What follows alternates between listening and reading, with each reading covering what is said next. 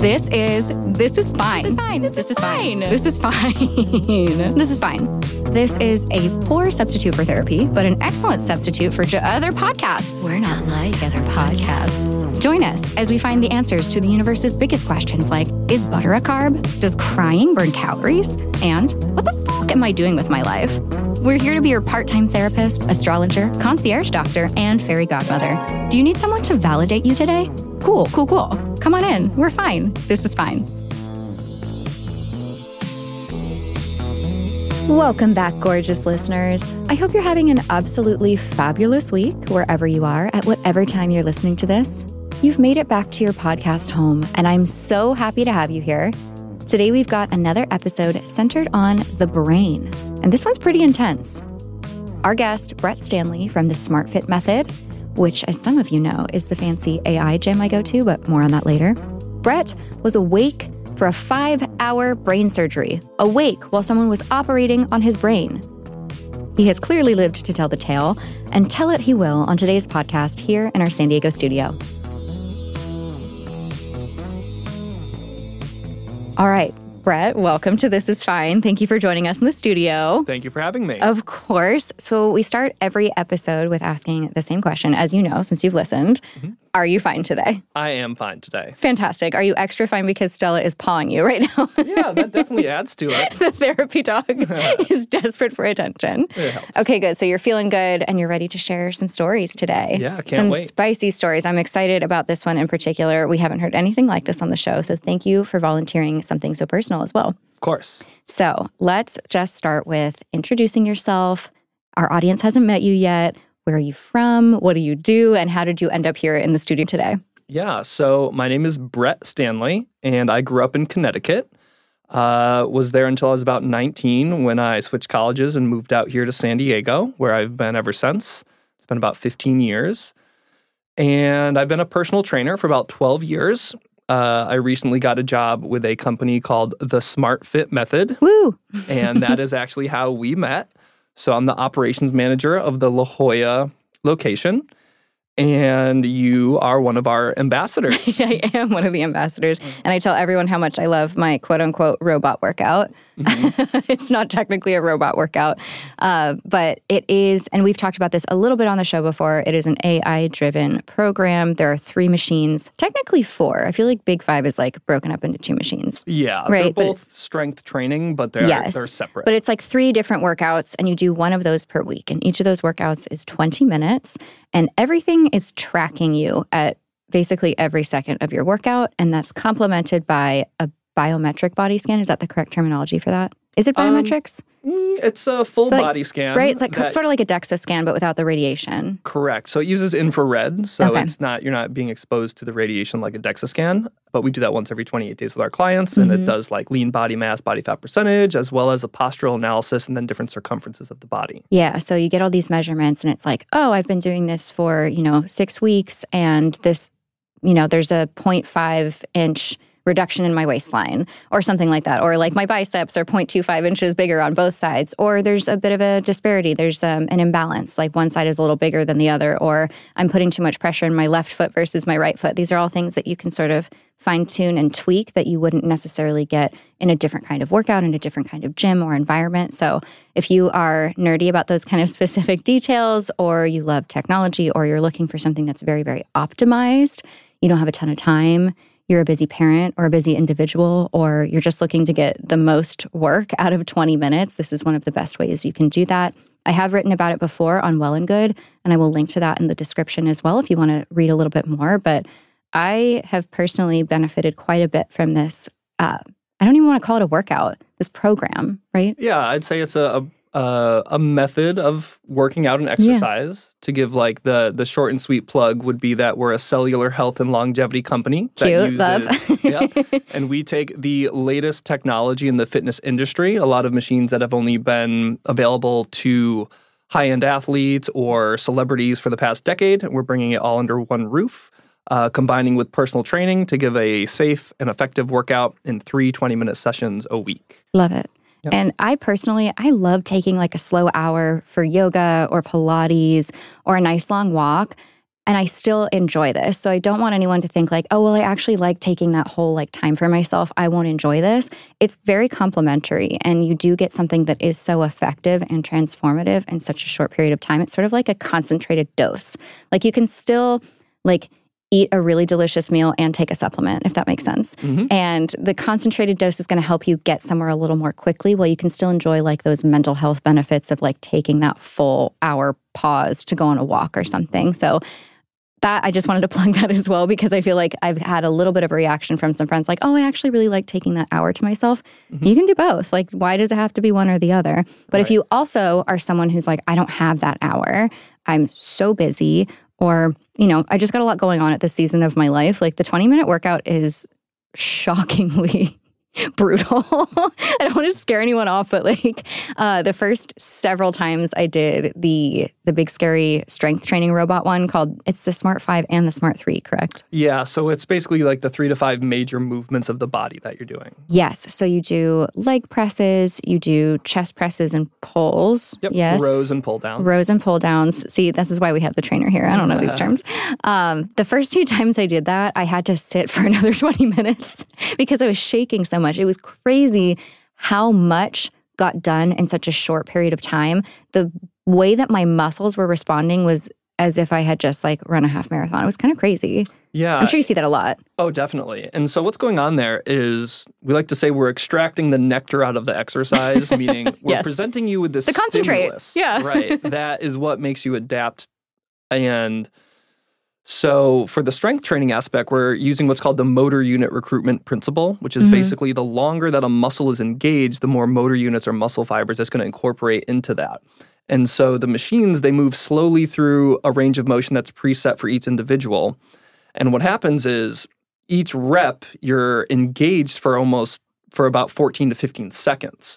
And so when you think of like a normal free weight exercise, like a bench press or a bicep curl, you're really only getting like a second or two of time under tension per rep, whereas here you're getting 14, 15 seconds. And so what's happening is you're recruiting more type 2 muscle fibers, which people don't tend to do because they're not exercising in a way that's engaging the muscles for a prolonged period of time. Usually it's engage and then a slight rest.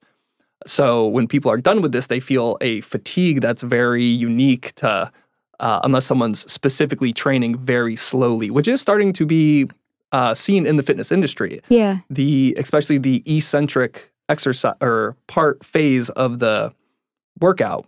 So a dynamic motion, meaning a movement, has a concentric phase where the muscle is shortening under tension, and an eccentric phase where the muscle is elongating under tension. And it turns out that focusing on the eccentric actually has higher hypertrophy output, meaning the muscle tissue growth is going to be more substantial. You get swole. Exactly. When really focusing on that eccentric, which a lot of people are just letting gravity kind of take the bar down. You could imagine through a bench press, kind of just let it fall down to the chest, and then they're pressing on the way up. Right. You think that the move of the exercise is over after you've stretched your arms all the way out, like you're laying on your back and you're doing a bench press, right? So you push that barbell or dumbbell, whatever it is, over your head, and you're like, okay, that's done. Now I can just release back and bend my elbows. But that is half of the exercise that is often neglected, correct? Exactly. Okay. And then you're also kind of, it's also wasted time. So, it's a very efficient workout program because each second that you're there is basically putting in effort. And yeah, like you said, you're only there for 20 minutes or 1 hour a week, 20 minutes 3 times a week. And so it's going to be a tough 20 minutes. Yeah, it's a hard 20 minutes, but it's honestly any level can participate. Like he said, the settings are different for each person and AI is involved. So can you explain actually a little bit about how AI works with these machines to adapt to that person's skill level and strength? Yeah, so one of the machines or modalities that we use is called the Carol. It's an AI bike, and what it does is you get a profile where you input your statistics, height, weight, all that stuff, and then you do calibration rides. So you do some sprints, 2 20-second sprints, and during those sprints, it's calibrating how much force you're generating, and then when you go into the next phase, it adapts the resistance in real time to if you're sprinting or in a recovery phase. So like what you're ready for that specific day. exactly. So a lot of other models like the Peloton, that kind of thing, they have a dial where the rider kind of adjusts up or down.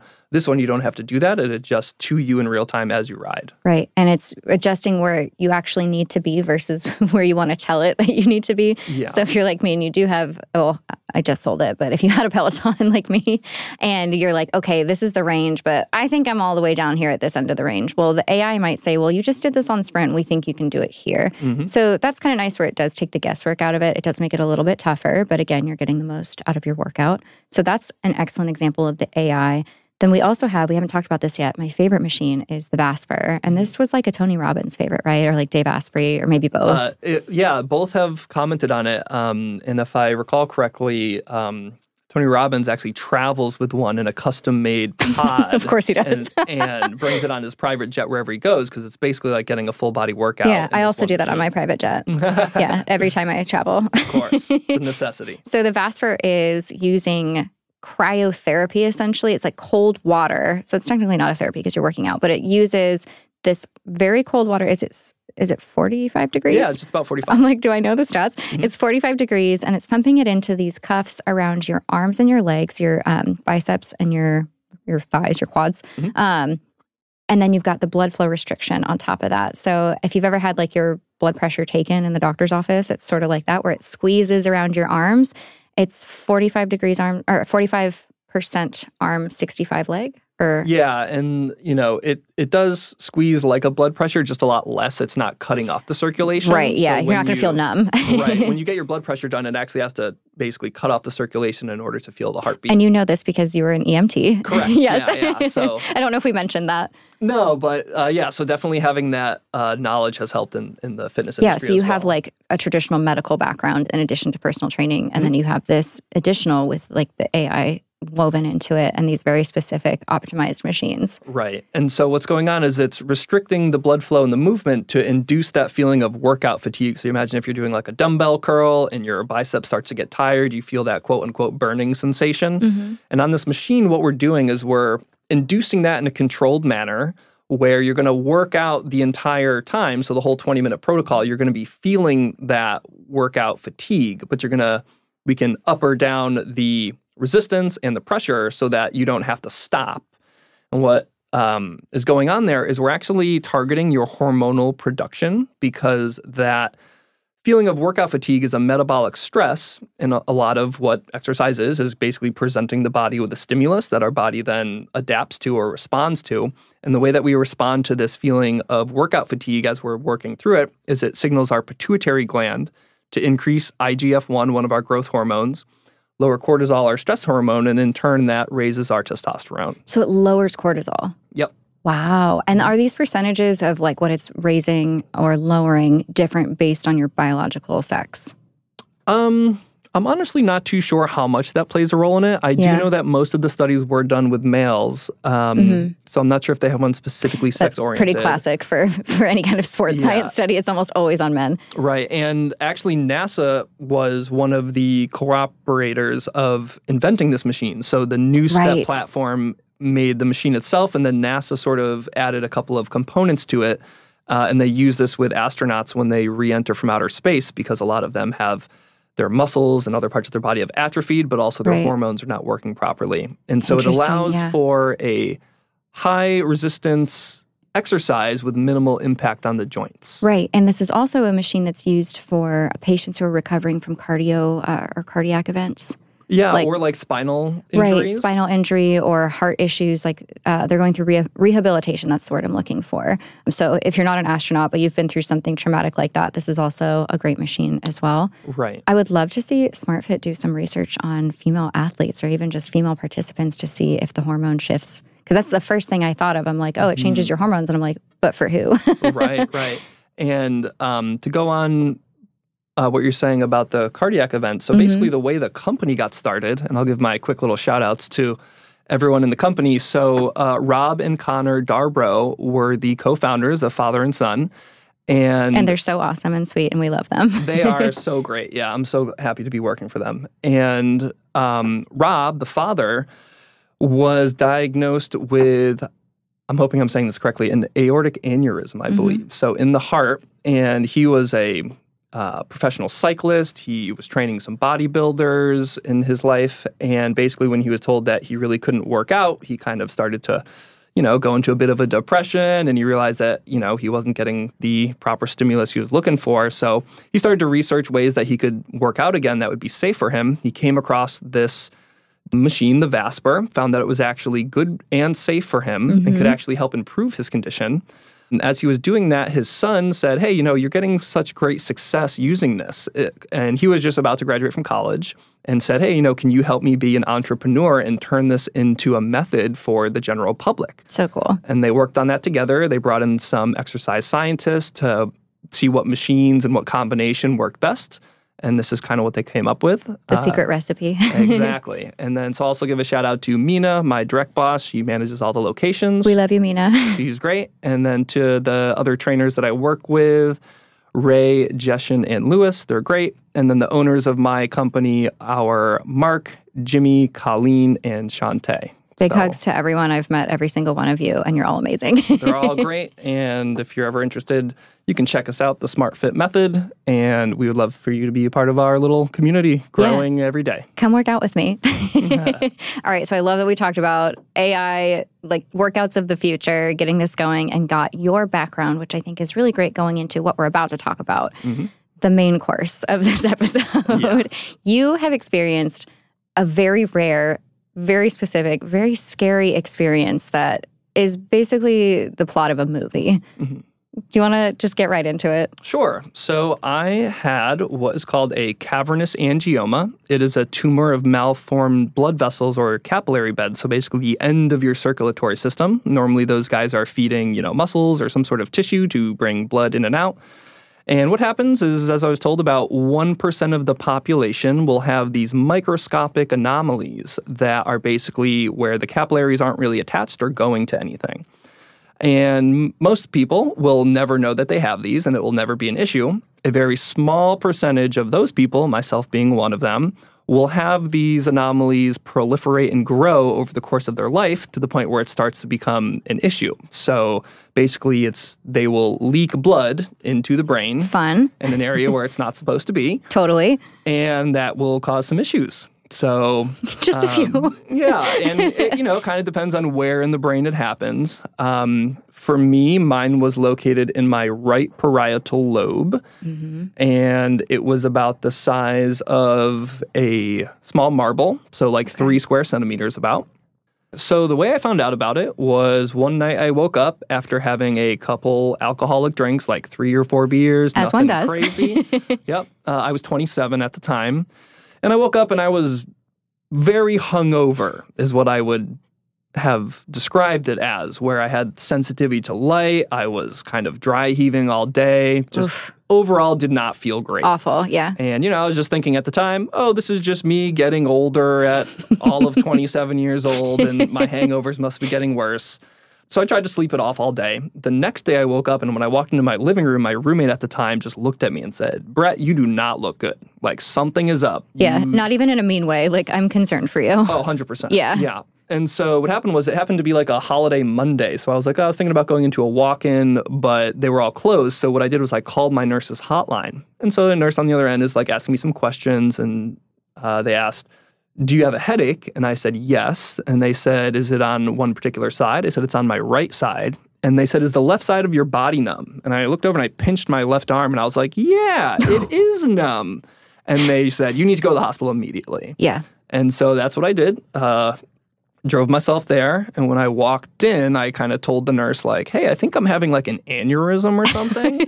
And she looked at me kind of like, for sure, in disbelief, like, hey, you wouldn't be walking in here if like that was happening. But you were. Right. Not technically an aneurysm, but I was having bleeding in my brain. Right. So, I explained what was happening, and as I started to say, I got a headache, and this side of my body's numb, you could tell the concern on her face was starting to increase. And so they got me in for a CAT scan. Came back and said, hey, you do indeed have some bleeding in your brain. We're going to bring you up to the ICU. Now, this whole time I'm like gradually still getting worse, meaning my symptoms like are physically and mentally. Right. I'm still getting more and more nauseous. My head is hurting more. And I imagine panic was setting in at some point. Yeah, I knew at that point that like something was wrong. I mean, when I woke up that second morning, I was like, and still feeling bad. I was like, okay, this isn't great. And then as soon as my roommate said that, it's like, okay, I can tell something's up. Yeah.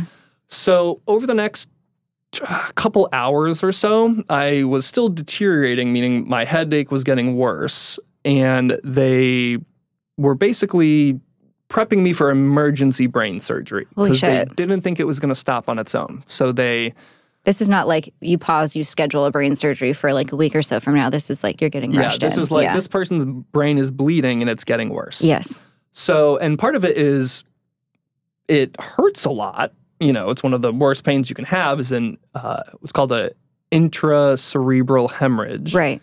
And as you're experiencing this pain, it's going to increase your heart rate and blood pressure, which is going to cause this vicious cycle of more bleeding. More blood, so really what they were trying to do is basically get my pain under control. So I was getting the good stuff, Dilaudid. And, Dilaudid will really knock you out. I've had that.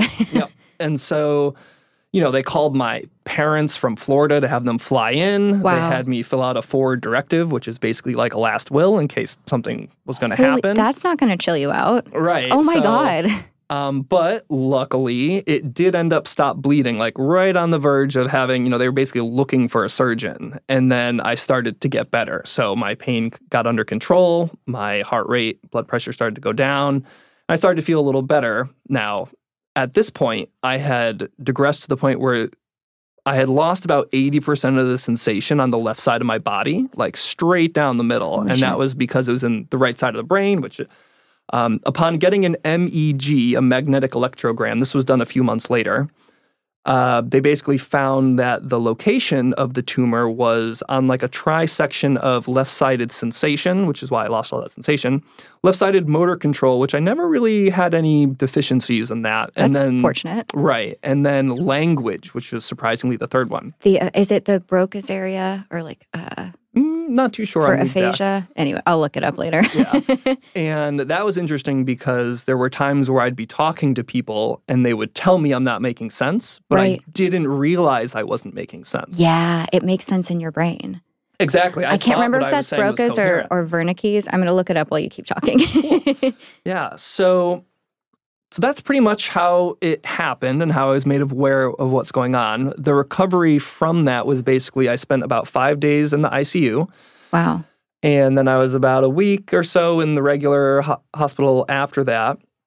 I went home, and about 3 weeks post-hemorrhage, I woke up at like 3 a.m. in my bed, and the vast majority of the sensation had returned to the left side of my body. Okay. Basically what's going on there is that when there's blood in your brain, it's going to be pushing on brain tissue and is going to cause dysfunction.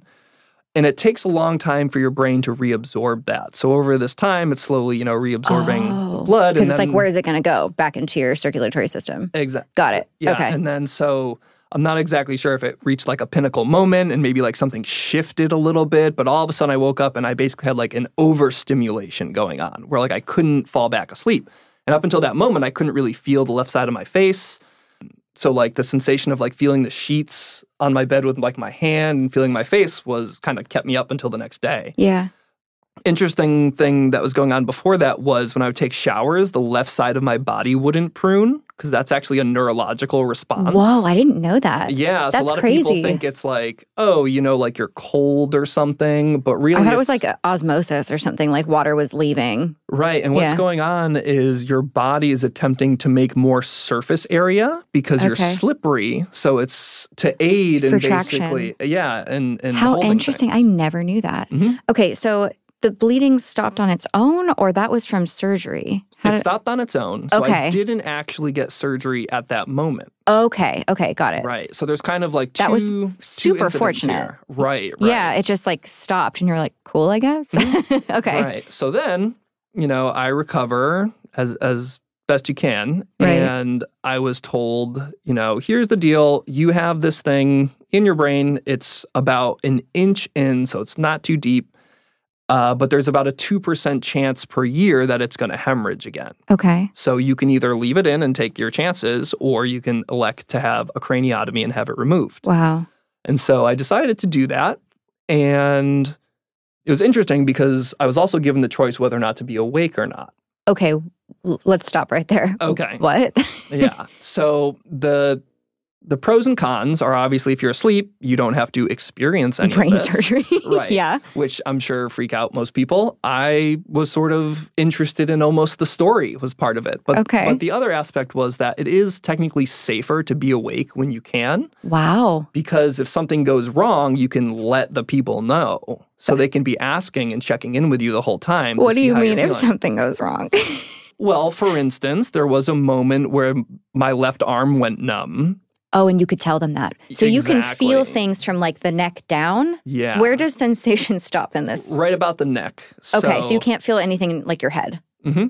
Yeah. Whoa, so that's got to be a trip. Yeah, you basically get like big shots, like nerve blockers, like in a roundabout fashion, like all around over the your brain. head. Holy and so like everything from then up, can't really feel anything. Okay. You also get like, is it local anesthesia or there's another word for it where basically like the whole body systemic or something. Numb. Yeah, something like that. Intravenous anesthesia. Yeah, so I had that going too. So I was very relaxed. So you're relaxed. You don't have anesthesia to the point where you're unconscious. You have it to where you're relaxed. Mm-hmm. And then you have the local anesthetics and the nerve blockers in your head. Can you still like talk to tell them? Okay, so you still have like motor control in like your mouth and everything. You just can't feel. Correct. So I'm thinking like when you go to the dentist and you're like tripping over your own tongue. Okay, so you can still like communicate, but you are, oh my God, I'm like tripping out on this. You're awake. So they gave you the option. Sorry, let's like go back a little bit. They gave you the option. They laid out the pros and cons. Did they sway your direction? Yeah, so you know what the main thing was is that when you are awake, you don't have to be put on a ventilator. So when you're completely under, you have to basically have a machine that breathes for you. Yeah. And that can actually cause complications later in life because there's a time period where your body is not breathing. And that was the most scary to me, was to think that like a machine was going to be breathing for me. Yeah, you don't have great options laid out in front of you. Exactly. So I said, you know what, let's go with the awake thing. You telling me it's safer. I don't want to be put on a ventilator. And I'll get a good story out of it. So here we are. I love everyone who approaches this. We've had it happen a few times on the show where they're like, well, it was for the story. But I haven't heard to this day someone staying awake during brain surgery for the story. So kudos to you. That's a first on this show. Yeah.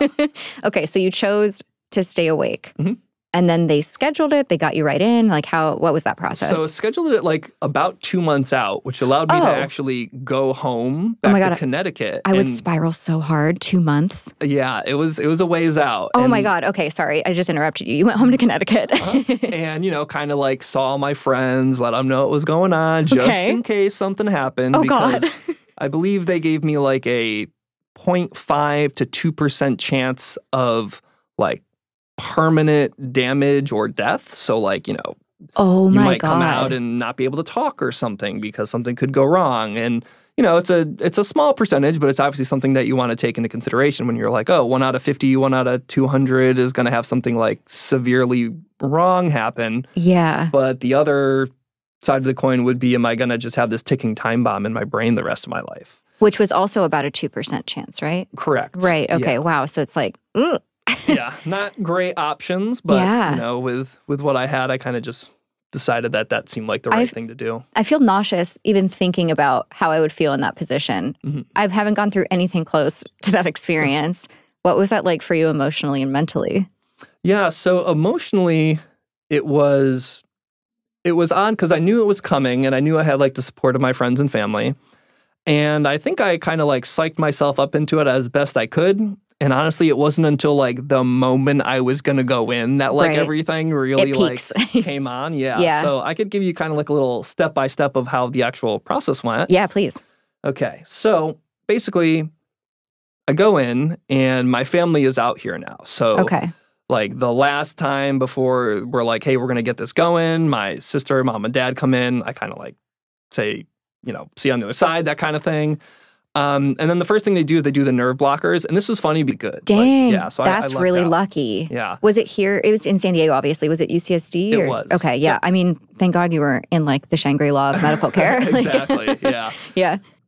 So at one point I hear him say, and I kind of learned all this after, but basically he goes, I need a number 2 scalpel. And then I hear, That's a number 4 scalpel. I need a number 2 scalpel.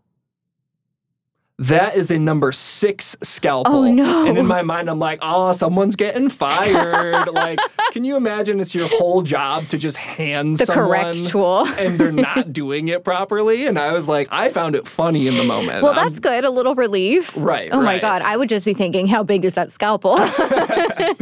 So that stood out because it was funny. Another aspect was, at one point, he asked for a certain device. I think it was like a clamp or something. He was like, hey, call down to such and such department. We need this. I can't remember what it was. And so now we're like, nothing's happening. And like 30 seconds goes by. And he says, who did you talk to in that department? And the guy's like, or someone's like, oh, I don't know. I just called down and asked for it. And they go, well, you need to call him back because it should be here by now. And then there was like this moment of silence and he goes, do you see what's happening right now? Oh, God. Like basically being like, we're sitting here with this person's brain open for an item and it should have been here already. Yeah, like where's the urgency? Yeah, so I remember being like, is that the same guy who's handing you the wrong stuff? You know? Like somebody is getting fired, actually. Yeah. So that was, unfortunate, but honestly didn't really faze me all that much. It was like, in the grand scheme of things, I was just like, whatever. Okay, so nothing too traumatic. Well, the only thing that was traumatic was at one point when they were like in there, like, I'm not sure if they were in the process of cutting it out or still like accessing it, but like, I know at this point, skull is off. They're getting in there, right? And all of a sudden, like, my left arm just went completely numb. Oh, like, shit. Couldn't move it, couldn't feel it. And I told my neurologist, hey, can't feel the arm anymore. Yep. And they were kind of like, hey, Brett, like, we're almost done. Like, we're getting you out. Like, hang in there. And maybe like 20 seconds later, like the feeling came back. So I'm not sure if they like moved some things around or what exactly was happening. Yeah. But I did know that they were like in the end phases of it when that happened. Wow. So that was good. Oh, so there was this one other thing that the doctor actually, the surgeon actually brought up afterwards because he thought it was funny. He thought it was funny, which was the last time I met him before going into surgery, he was like, so I'm going to be the one doing all of like the major stuff, but there is this guy who's my assistant here. And then at one point during the surgery, I heard the main surgeon telling the other guy like, hey, you need to cut right here. You need to cut here. And I went, Dr. Carter, I was under the impression that you would be doing this part of the surgery. And he just responded very calmly, I am Brett, but it takes 2 people to do this part. And I just went, okay. And he said after, he's like, yeah, he's like, I never had someone question my ethics in the middle of brain surgery. That sounds on brand after everything I know now. Yeah. So. Oh my gosh. So you got through it unscathed. How many hours were you in there? I believe it was about 5 hours. Wow. Yeah, they told me to be 5 to 6, but they said it went pretty well. The fact that it wasn't like just a 5-hour panic attack is a triumph. Yeah. Like, and I think the anesthesia helps quite a bit. And, for sure. The prior mental prep. And so, get finished up, get wheeled out. I was in the hospital for less than 48 hours post-surgery. Wow. Yeah. So I'm actually sitting in my bed and in the hospital, and the nurse comes and is like, hey, like, we think you're ready to go. So we're going to get a wheelchair up here and we're going to get you out. And I was like, all right. And my dad happened to be there with me at the time. And we're sitting and like a half hour goes by and I just look over and I go, I'm getting out of here, Dad. Like, I've had enough. Bye. And I just stood up and just walked out of the hospital with these giant sutures down the side of my head. Oh my gosh. I was like, I've had enough. I feel good. And that was pretty much it. Now, I did want to circle back to one part, which was when I was still in the ICU from the hemorrhage. Oh, yeah. And it was just a moment that really stands out. And this is kind of a thank you to all the nurses and doctors. So I had, some fantastic nurses. I had some not so good nurses. But at one point, I was trying to be very upbeat like the whole time. And this is maybe my 3rd or 4th day in the ICU, and I'm about to go get another cerebral angiogram. Mm-hmm. Now, this is a pretty intense procedure where they put a catheter into your femoral artery up into your brain and take pictures. Oh. And this is how they do like the brain mapping. Yeah. Because they needed to basically know, and this along with the MEG, the magnetic electrogram, to see like, what is the negative potentials if we do this surgery? Because if the tumor is more towards the left-sided motor control and you have a higher probability of losing motor control on the left side of your body, that's a lot worse than losing sensation. Sensation, for sure. So that was part of it. So I'm getting wheeled in for this procedure I know is going to suck. Mm-hmm. And Are you awake for that too? Yeah. Oh, God. Oh, yeah. Ooh. And so I'm like, it's the first time where I started to feel like depressed. Like my mood had changed. I was trying to be all thumbs up the whole time. There's only so much you can do. Exactly. And now it's been a while. You know, my proverbial adrenaline is pretty much gone at this point. And so the nurse sees me and, you know, this guy had been seeing me every other day for the past 3 days. And now he can see that like my demeanor has changed. And so he starts to wheel me through the ICU and he just leans over and he says in my ear, "You're the only one conscious on this floor, Brett."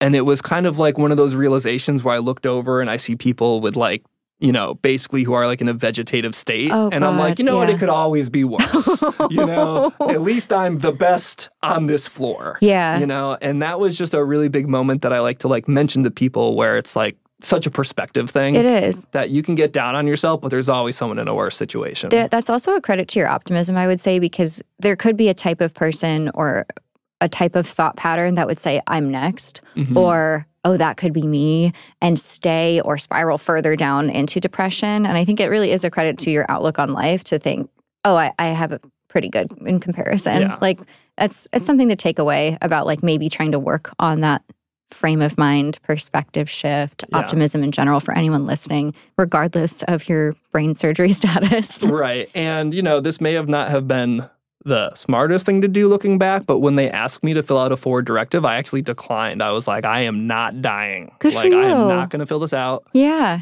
Because I feel like if I do, it's going to be basically like admitting to all these potential negatives. Just like welcoming that in. I mean, from the manifestation perspective, you did the right thing. Right.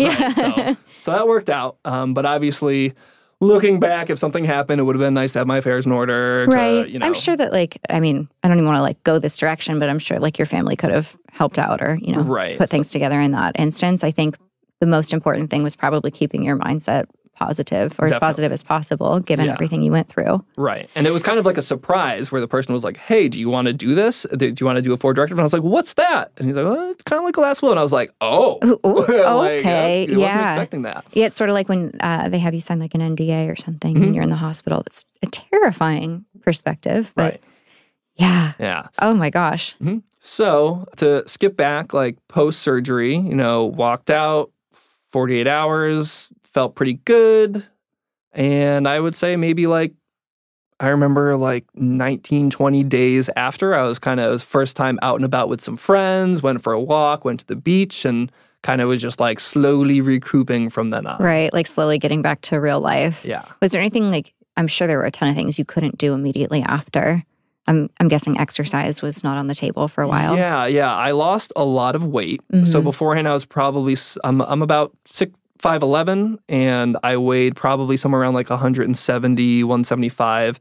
And after I recovered from the hemorrhage, I was like 145 pounds. I lost about 30 pounds. Oh my gosh. Yeah, I weighed as much as I did when I was in like 8th grade at that point. Yeah. Oh my God. So that was rough, but and like you said, I think it was maybe a month or two before I was allowed to do like very light exercise, and slowly built it back. So now I'm pretty much back to my normal healthy weight. And yeah, that was good. Wow. Okay. So that was the recovery process. Did you need any other kind of support? I'm just thinking if anyone else is going through a pretty intensive surgery, brain surgery, this is a rare thing, but you know, if anyone's listening to this, thinking about what that experience was like, was there anything else you needed recovery-wise besides like, you know, emotional support and time? Right. Well, I do recall that when I was coming off of the pain medication, it was really tough because I think maybe I had taken it a little too long. I don't think I was like addicted to it, or I definitely wasn't abusing it. I was taking it as prescribed. But I mean, I think it was oxycodone or cotton, whatever one, that's basically synthetic heroin. Yes. And I remember... And they just give it out, truly. Right. Yeah. And I was just like, I'm just going to stop taking this because I kind of got to the point where I was like, I need to start making my recovery process. And I was like, you know, basically feeling heroin withdrawals afterwards. And I just remember like feeling terrible and feeling really nauseous again. But, which is why people end up taking it again. Even if you don't have an addictive personality type or addiction runs in your family or genetics, like those withdrawal symptoms would have someone saying, I don't want to feel that. Right. I'll just take another one of these to get through it. And then before you know it, you're taking it all the time. Yeah, so that is really good thing to point out, actually. Thank you. That you can become dependent on it. Yeah, so that was tough. But some of the best advice I got, and shout out to my friend John Shepard. He's been a trauma nurse for like a decade or so. Wow. Very smart individual. And I called him when I was in the hospital and was like, hey man, like I'm going through this. What should I do? And he basically said like, the main thing you need to keep in mind is self-advocacy. Like you need to speak up for yourself in the hospital. That most people think there's some eye in the sky that's connecting all the dots for you. And the reality is that there isn't. And you're also not the only patient there. So he says, let's take it this way. Let's say that you're trying to get pain medication. And this actually happened to me at one point where my pain medication wasn't delivered. I was getting it like every hour. And it was maybe 10 minutes late. And on that 9th minute, I was writhing in pain. Oh, I'm talking worst pain of my life, like hitting my elbows on the metal bars because I just like can't sit Your body still. can't hold it. Yeah. Yeah, I was like freaking out. Yep. And he goes, well, think of it this way. When you need pain medication, the doctor prescribes it, tells the nurse calls a department where that person tells someone else to fill the prescription, who then hands it off to someone to deliver it to the nurse that then administers it to you. So just to get pain medication, that's moving 5 to 7 different whole people. Circle. Right. Okay. And every one of those people has more than one patient. And if one of those people doesn't do their job correctly, the first person that's going to find out is you.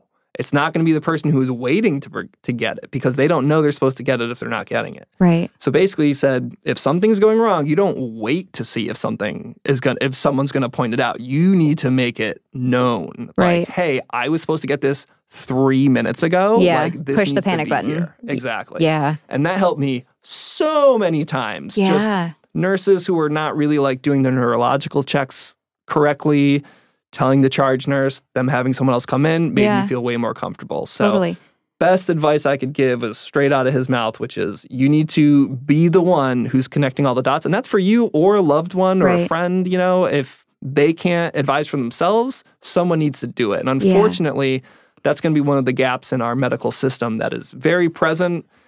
And, you know, things happen. We're all human. And especially when there's, you know, multiple individuals involved in a simple task who are also doing multiple other things at the same time, that things can happen. And it's just really important to make sure that you are aware that it's not like someone is just bringing you through the hospital system, that what you say can have a great impact on the level of service and care you're getting. It's so true. And it's so difficult when you are already so physically and mentally and emotionally compromised.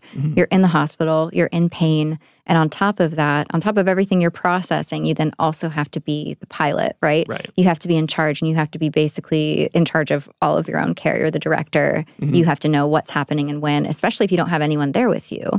It's definitely a challenge, but I think, like you said, if you are going into it with that mindset, with that in mind, with that context, hopefully it will be a little easier, even though it's not an ideal situation. Like in a perfect world, you would go into a hospital and everyone would just be taking care of you. You could turn your brain off. Right. You don't really have that luxury. And I don't know if that's, you know, a universal issue, an American issue, like whatever it is. If you're listening, 95% of you are in the US. And if you have an experience like this, we talk a lot about medical advocacy in different ways, but this is one of the ways that you should really try to implement it if you are ever in a position where there are, like Brett said, a lot of dots to connect. If there are instances where you really need a specifically timed medication, pain relief, try to remember that the next time you are in one of these situations, because it's not something you can really learn on the fly. Right. It's like you can't teach someone how to give you CPR when you're having a heart attack. Right. And I think it goes with, you know, it's always better to have a plan than no plan. Even if it's a bad plan, it's better than no plan because at least you can go off of it. Yeah, think through a little bit. And it's very, very easy to say that when you're like sitting here comfortable in a room and listening to a podcast, whatever it is. And it's much harder when you're in crisis.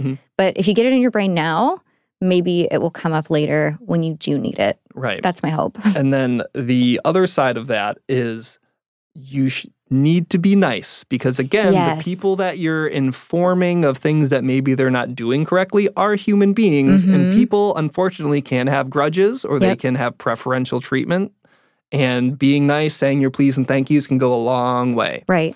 And that's, again, hard when you're in so much pain and you're scared, but it's always a good thing to practice. Right. And it can make a big difference from when a nurse walks in and is happy to see you or is reluctant to help you in any way. And, and you know, I've heard of people that have had that. And I know that their personalities is, well, were you giving them an attitude kind of thing? Right. Because their jobs are hard. You know, it is not an easy gig. Oh my gosh. Shout out to all my nurse friends listening right now and Brett's.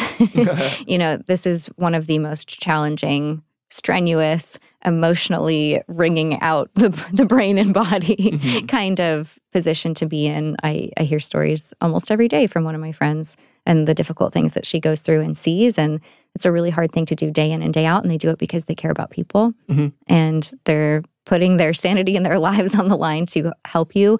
Even if you don't feel like you're getting a nice attitude from the jump, the kindness, I think, does go a really long way. I remember just as a kid in the hospital for different reasons, my parents would like buy the nurses in and out. And they always gave us like such kind treatment. And I think it's just, it transcends like hospital visits and nurses. Like that kind of lesson that I learned there was just kindness will get you further. Kindness will get you a little bit extra help when you need it.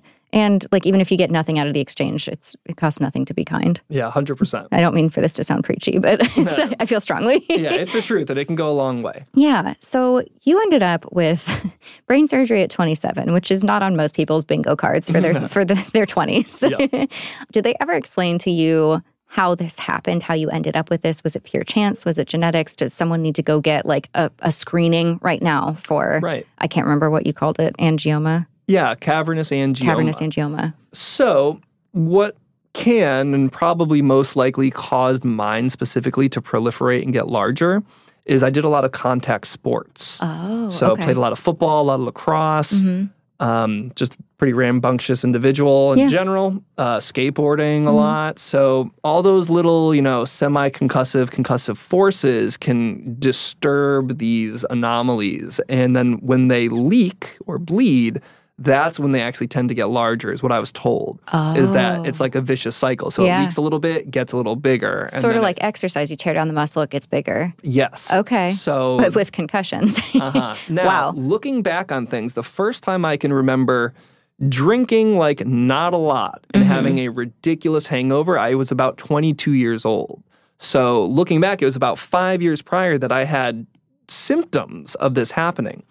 And an interesting thing is when I do my brain imaging, there's probably about a golf ball sized black sphere in my thing, because what happens is when there's blood in your brain, the iron does not get reabsorbed. So you were talking about that blood reabsorption. You had to wait for the blood to reabsorb. But because this thing had been hemorrhaging on and off for at least 5 years, there was a leftover staining, they call it, of this black iron.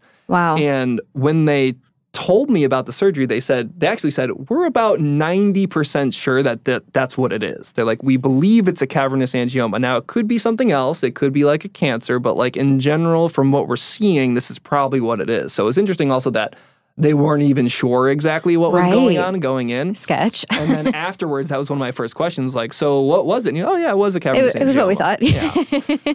And then another kind of funny aspect was at one point, one of my other neurosurgeons, because the surgeon that I saw was different than the one that I initially had when I was first admitted. And then because he retired when I had checkups, I had a different one. And the last one who I was working with basically said, are you comfortable with me taking your case study to a neurosurgeon convention? Because your cavernous angioma bled in a way that's very rare. And the exact words were, most people's leak, yours exploded. So I had like a very intense hemorrhage, which was rare for that diagnosis. And was the hemorrhage itself caused by the alcohol? I believe so. And it wasn't, like you said, it wasn't an excessive amount of alcohol. You had a few drinks. Yeah, I think I had 3 or 4 beers. It wasn't like a going out night. It was like, hey, we're hanging out. I'm going to drink a couple beers with some friends. That's crazy. Yeah. And so what happens is, alcohol thins your blood. Mm-hmm. So you become more likely to have a bleeding. Now, I may have had like a minor bump or something. Like I might have knocked my head on like a cabinet that was open. I don't recall. But they basically said like any sort of like, even just like whipping your head around, like minor whiplash could cause that to happen a little bit. And so then you start thinking back through like the past decade of your life. Like how many times did I hit my head? How many times did I take ibuprofen? That's a blood thinner. Right. Or how many times did I have alcohol? So some signs that if you hadn't hemorrhaged, maybe some signs looking back that would have maybe indicated in retrospect that you had something going on. The first thing I think about is the disproportionate hangover. Exactly. Okay, so if someone is experiencing a really severe hangover for not a lot of alcohol, like let's say you have 1 or 2 drinks and you feel like you blacked out on 12 shots of Jack, like maybe that's a time to visit your doctor and not just chalk it up to aging. Right. If the outcome doesn't match the input, it's definitely a cause for concern. And not to like freak people out if they, have a bad hangover, but it's always better to go get it checked out than find out the way I did. Because if I had known prior, potentially I could have saved the whole hemorrhage aspect and just had the surgery. Right. Yeah. Wow. I didn't even think about that. Mm-hmm. So this was like compounded because of the hemorrhage, which maybe wouldn't have happened. Yeah, okay, sorry. I'm processing and then something else to think of is that I did play a lot of football, and I did have a pretty severe concussion when I think I was probably like 13 or so, where I went in and had a CAT scan done. So I had a CAT scan when I was somewhere around early teenager, and sometime between that and when I was 27, had this thing grow. Okay. So just because, you're healthy at one point in life doesn't mean that something like this can't turn up within like a decade or so. Right. It's not like this linear trajectory of health. Right. So another thing I guess that brings up is if you have a history of concussions or high impact sports, would be another reason to do regular checkups, perhaps with a neurologist, especially if you have headaches. Mm-hmm. Okay. Yeah, I think that's a good kind of standard, if you will, that anytime something with your head is feeling off, it might be a good idea to go get that checked out and just, if for anything, just peace of mind so they can rule out anything that's going to be, life-threatening in the moment. Yeah, especially if you have insurance, use it. I think a lot of people underutilize their insurance, especially because the healthcare system is not straightforward. It's super complicated. I have insurance and I'm still like on the phone with them like once a week trying to figure things out. It's not fun, but like you were saying, if you can advocate for your care before you get to the hospital, like you don't need anyone to tell you, like, you have permission. I mean, technically you have to get permission from a GP if you have an HMO, but you don't need permission to go schedule an appointment with a neurologist. If you have a history of concussions, if you've hit your head, if you have headaches, especially if you have headaches, I feel like we write off headaches quite a bit, but they can indicate something bigger or more collective. And if you have these disproportionate hangovers, those are all reasons. I'm not saying everyone listening to this has an angioma or anything wrong with their brain. I just think it's a good idea to be proactive with your health. Definitely. And if you have cause for concern, it's better to be safe than sorry. Exactly. Yep. Is there anything you would tell younger Brett before you went into all this? Don't think that you're invincible and don't play off concerns. Don't try and convince yourself that things are okay, especially if it's a repeated thing. Yeah. Because it was definitely at least 3 or 4 times looking back I can remember having a very distinct thought of, I am way more hungover than I should be right now. Right. And I just kind of convinced myself that things were fine. I think we can be scared to admit that there's something wrong with us. Totally. And that's just only going to make things worse in the long run. Yep. Like, I could have just simply said, I want to get some peace of mind and make sure that I'm okay. And then a lot of this negative stuff could have been prevented. Yep. I think that's relatable across the board. Not really paying attention to our symptoms, kind of writing them off, not wanting to think it's a bigger deal, not wanting to get scared, which I understand that too. This isn't to like fearmonger or make you more afraid of your symptoms. But personally, like, I don't even trust some of the symptoms. I could be doubled over at like a level 11 pain and be like, I'm probably being a baby. So I relate to that a lot. And I'm definitely trying to practice what I'm preaching right now of really being mindful of your body, tuning into those things and just checking in whenever you can. I think a lot of times, especially in our very tech-driven world, we can be disconnected from our bodies. So this is just a PSA to connect a little bit more and take any kind of symptoms seriously. Yeah. And, do it for yourself, do it for your friends and family because, yes, it's, and if, some people are afraid that it's going to cost them an arm and a leg to go in and get these procedures done, but it's obviously worth it in the long run because it doesn't matter how much money you have. If you're sliding down the scale of health, you're going to want to give as much money as you can to get that back. And so you might as well put up that money up front so that you have peace of mind and so that you can prevent anything that's going to be something that money can't fix. And I'm not a medical advisor or a financial advisor, but I'm pretty sure in the state of California, you can't go to collections for medical debt. So that's just like some food for thought or Google. Yeah. And a lot of people also don't know that certain income levels can have the hospitals pay for a large amount. I mean, interesting. Our health field is a little bit of a racket. And so there's a lot of upcharges, paying $100 for a Tylenol, that kind of thing. The pricing is arbitrary, and you could probably call and just be like, I watched someone do this actually on, it was either TikTok or Instagram. Someone called and said, my bill is $12,000, but I could pay $6,000 right now, in one sum, if you can write off the rest. I did this. You did this? Yep. So my God. I walked out with about $20,000 in debt. Holy shit. Now, it was $250,000 was how much it cost, but my insurance paid for the vast majority. Right. And, I watched a lot of videos on YouTube on how to deal with that kind of debt. And it's exactly what you just said. Call them up and say, I can't spend this amount right now, but I can give you, let's say because there's different departments, hey, I owe you guys $10,000. I can give you $10 a month, or I can give you $1,000 right now. Yeah. And sometimes they'll say, give me $10, and sometimes they'll say, give me the $1,000. Yeah, and we'll write off the rest. Yeah. And if they say, give me the $10, then you just call them back a few months later and say, hey, I'm paying you guys $10 a month right now. I can give you $1,000 right now and pay it up, and so just keep at it. Checking in. This is gold. Yeah. And so I ended up paying only about a third of my total medical expenses. Good for you. Yeah. The fact that it's such a game really does piss me off, but it is what it is right now. This is the system we're working with, and this is really good information. Yeah. So there's always a way out. And I didn't even go through having the hospitals pay for it, which is another outlet. Mine, some of them went to collections, some of them went to just dealing with the hospitals. And yeah, they are willing to take less because you can basically say, either you guys get nothing or you get a portion of this. Right. Like this letter is going to go to collections, or you can have this chunk of money right now. Yeah. Or I'm going to have to declare bankruptcy unless you can accept this as a form of payment ongoing. Dang, this is like a good playbook for anyone going through medical debt. And I think that law is new, the one on not going to collections for medical debt in California. Yeah, because mine did go to collections. That's shitty. And this was, about 8 years ago. Yeah, so. I think it's pretty recent. Don't hold me to that. Please Google it and don't act as if I am God.